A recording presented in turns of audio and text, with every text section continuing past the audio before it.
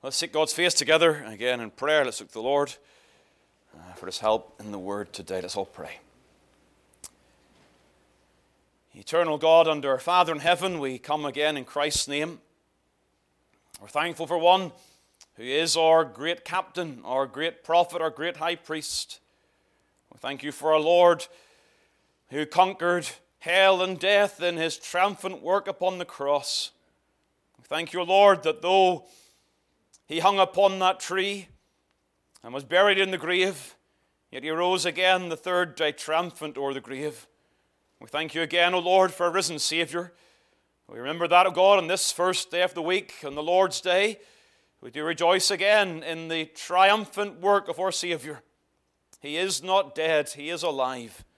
And grant us the grace, O Lord, today to give our hearts and our minds, every aspect of our affection, to give it to Christ Jesus, to proclaim Him who is worthy of all of our honor and all of our adoration. And so encourage our hearts around the Word today. Bless us as we come to receive the elements. May we, O God, take them by faith and receive Christ afresh again, brought to us in the Word and in the elements, in such a manner that our souls will be strengthened and our faith edified, that we be blessed in our souls today. Oh Lord, remember those who can't be here. Remember those who are laid aside in sickness and other infirmities and find themselves away from the house of God today. Bless them, O God. For those who can watch on and join in via the webcast, may the Word of God nourish their souls also. And may we indeed delight in Thee today. May the gospel bring much joy to your souls as we pray in Jesus' name. Amen. Amen. So please get your Bibles again. Let's turn to Isaiah chapter 53. We're continuing our studies in this portion of God's Word. We've been taking our time, making our way through these verses section by section over the last year or so. And our text today is verse number 9. Isaiah 53 and the verse number 9. I'm going to read that text and then we'll actually take some time to come back and look through the previous verses also to lead to the text. But verse number 9 says this, Isaiah 53 verse 9, "And He made His grave with the wicked and with the rich in his death, because He had done no violence, neither was any deceit in His mouth." Amen. This is the Word of God. Now, Isaiah 53 is full of some of the most glorious gospel texts. And so often the case is that you take one sentence or question, you pull it out, and you take some time to consider that particular sentence. But we shouldn't miss the point that there is a tremendous, if you like, continuity of thought and logical sequence in the order of these verses. If you take some time to go back to verse number 1 and consider it, you will see that what's mentioned there is that the good news of the Redeemer is largely rejected. In the previous portion, there was the encouragement of good news of salvation and redemption. There was the promise of a servant who will deal prudently, verse 13, one who will indeed sprinkle many nations, one who will see great things accomplished and be exalted, extolled, and very high. And yet when you get to verse 1 of chapter 53, you see, well, actually, when He comes, there is widespread rejection. Romans 10, John 12 use this text to illustrate the rejection of the Jews in Christ's own time on this earth. He was despised and rejected. Who hath believed our report is used as an indication of rejection. And of course, the reason, verse number 2, is because He hath no form nor comeliness. When we see Him, there is no beauty that we should desire Him. At least part of the reason for the rejection of Christ was that there was nothing in His human form to cause men to look at Him and believe Him. And so verse number 2 gives some explanation as to the reason and the rationale for the rejection. In fact, that rejection was such that He was despised and rejected of men, verse number 3. And those who saw Him, they esteemed Him smitten of God. Again, that's a testimony of those who rejected the Lord. They see Him on the cross and they esteem Him one who is dying under the curse of God, hanging upon a tree as He did. He was one, as they saw it, dying under the displeasure of God. And that is because they did not understand that he was not dying for his own sins, he was dying as the sin-bearer. Verse A, surely he had borne our griefs and carried our sorrows. Verse number 6, the Lord hath laid on him the iniquity of us all. And so we're seeing here the explanation of God for what's happening in point in time as Christ died upon the cross. From man's perspective, here is one dying under the curse of God.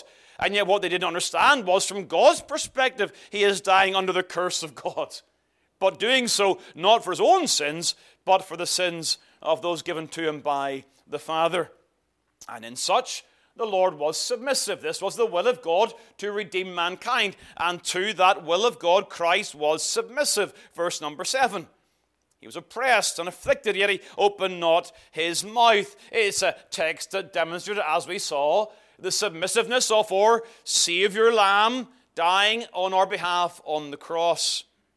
And yet, again, when you get to verse number 8, you see that from a human perspective, as we saw last time, he suffered great injustice at the hands of his generation. And again, he was taken from judgment. He was denied proper justice as those trumped-up charges were used to condemn him and place him upon the cross. And the rationale for all that is then emphasized again at the end of verse number 8.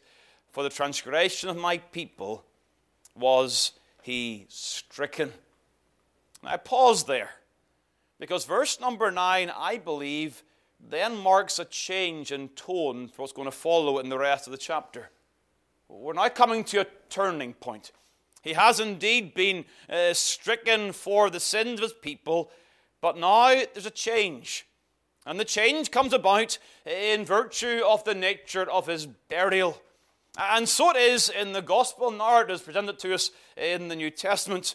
You go from the upper room and the joyful, sorrowful scenes, and I use that language deliberately, the fellowship of the saints, and yet the recognition of the Lord's coming and departure, and there's that upper room scene, and then you go to Gethsemane, and Gabbatha, and Golgotha. You see a descending of the Lord into deeper levels of his humiliation. He is indeed afflicted for our sins as the sin-bearer. And then two men come forward, rich men.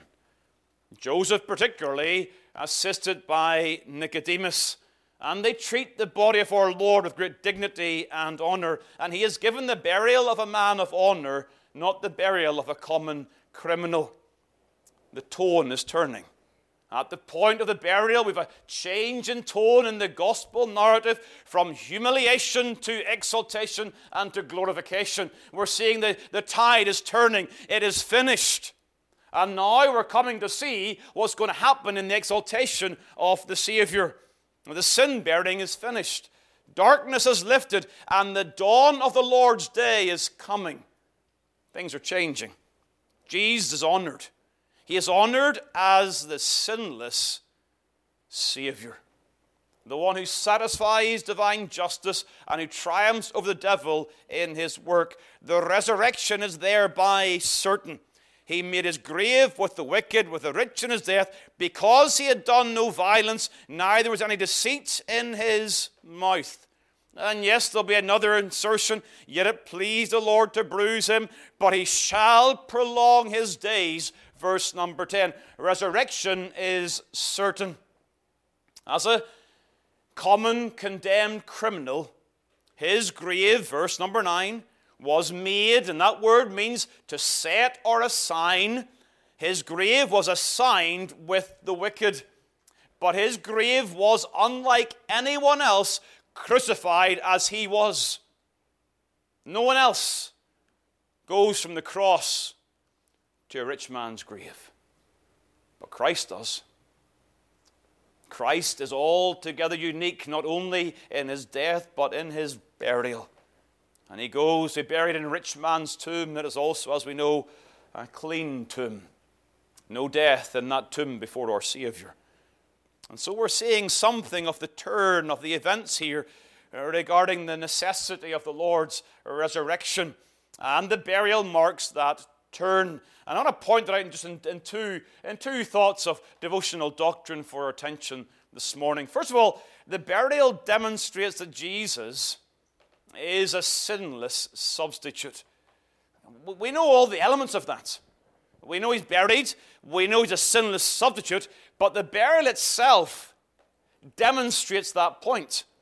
He is buried with the rich in his death. And it says in our text, because he had done no violence, neither was any deceit in his mouth. There's a connection between his sinlessness and the nature of his burial. And therefore, his death again was not due to his own sin, but to our sin. Oh, it's a good time to reconsider our impeccable Jesus. He was without sin, and he could do no sin. Pilate found no fault with Jesus. We often look at that narrative and say, look at this, here's another demonstration of the sinlessness of Christ.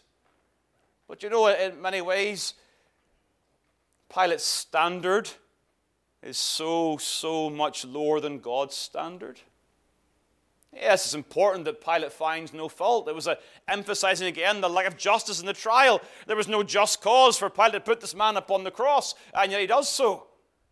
But that text, while it implies the sinlessness of Christ, God's standard is far higher than Pilate's. And Christ meets that standard perfectly, as well as Pilate's. And we see in the words of the Apostle John, 1 John 3, verse 5, in him is no sin. That's a remarkable statement. It does not say he did no sin. It says in him is no sin. Christ is, as we understand it, our impeccable Savior. And again, there was debates historically regarding the nature of this doctrine. There were those who said, well, yes, Jesus did no sin. But the Orthodox theologians said, not only did Jesus do no sin, he could do no sin. He was not able to sin. He is our impeccable Savior, and we affirm that afresh today. Christ did no sin and could not do any sin. Again, the text before us here emphasizes that point. Because he had done no violence, neither was any deceit in his mouth.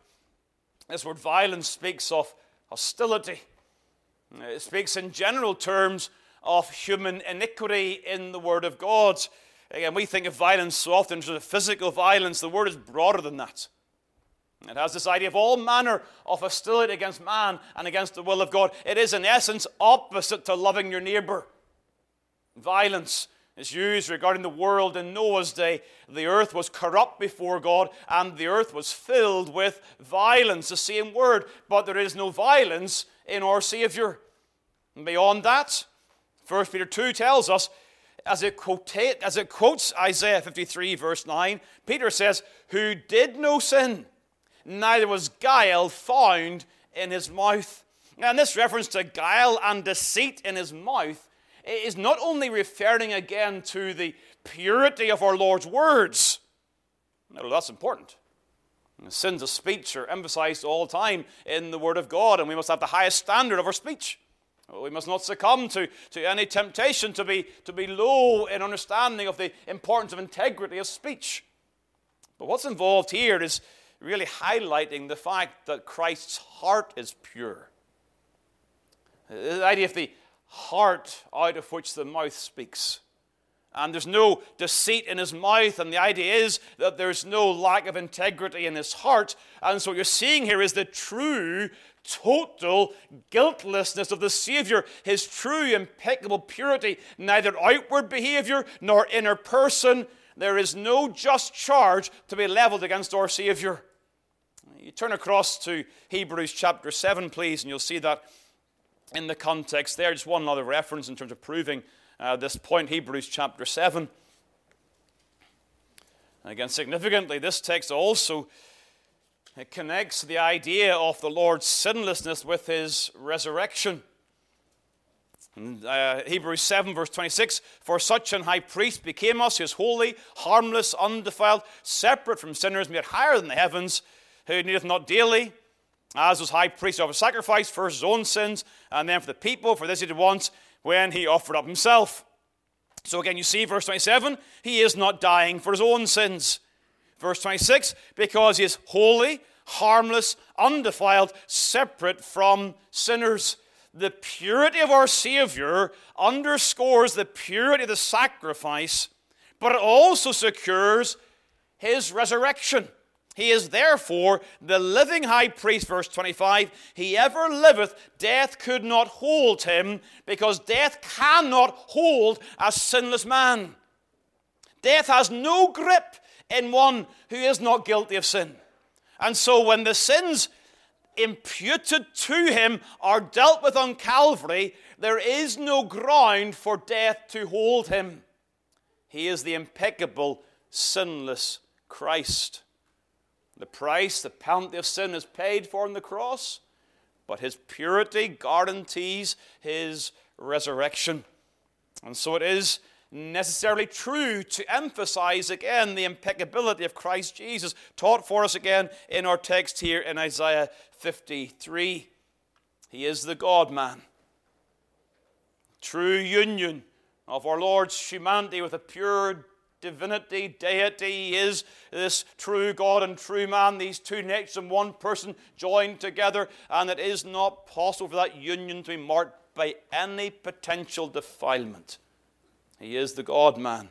He is the one who comes to sacrifice for his sin, and he could not first sacrifice for his own sin to then pay the price for ours.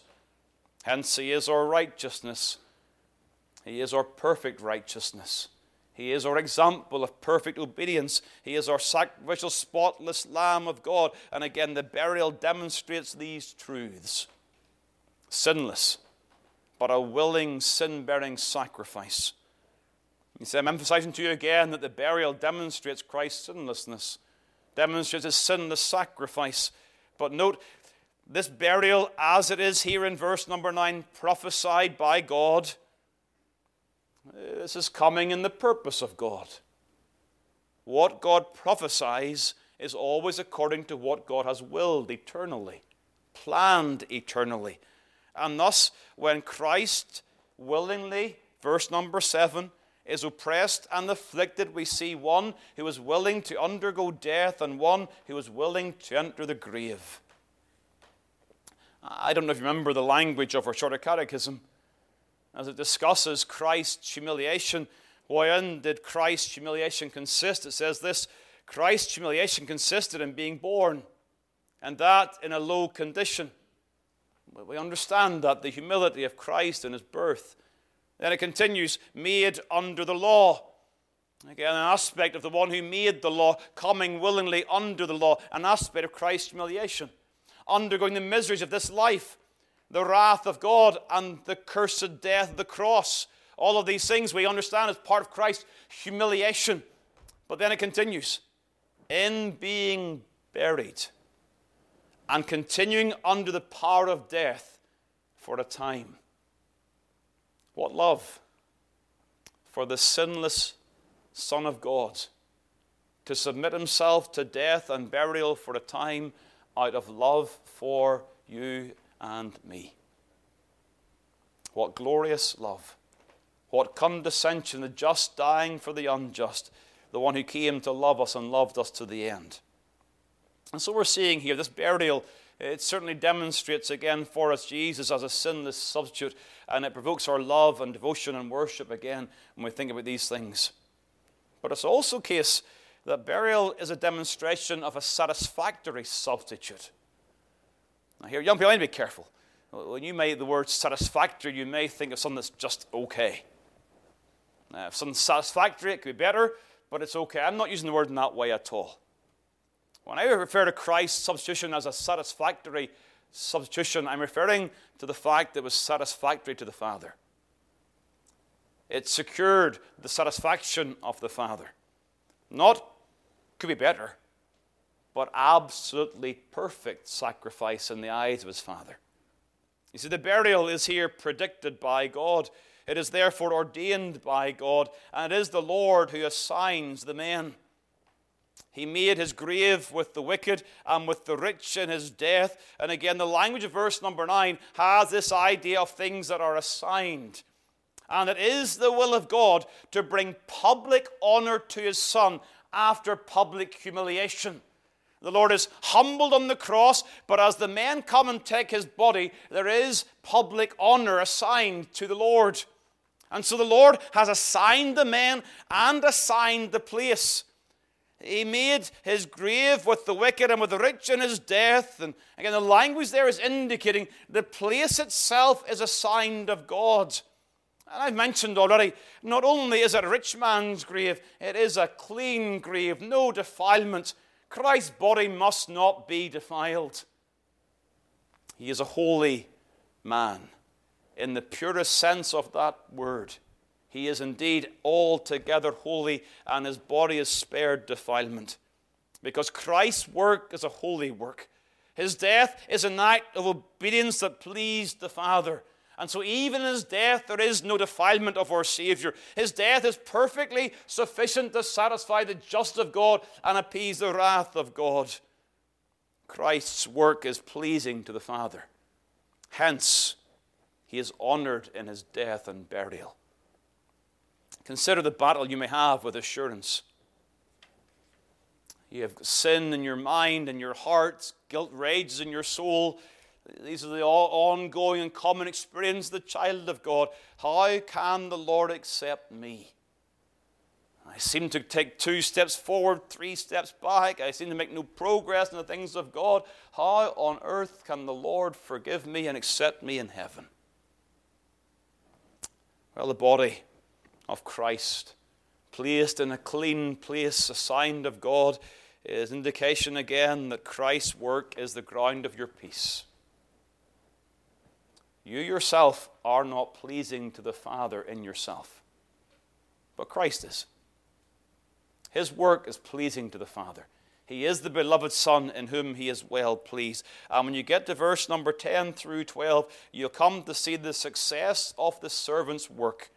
He shall indeed prolong his days. The pleasure of the Lord shall prosper in his hand. He shall indeed justify many, for he shall bear their iniquities. We are here today to rejoice in and remember our Savior, his perfect person, sinless substitute, and satisfactory sacrifice, whereby we can come in the presence of God today and say, yes, I am accepted in the beloved. Praise his name.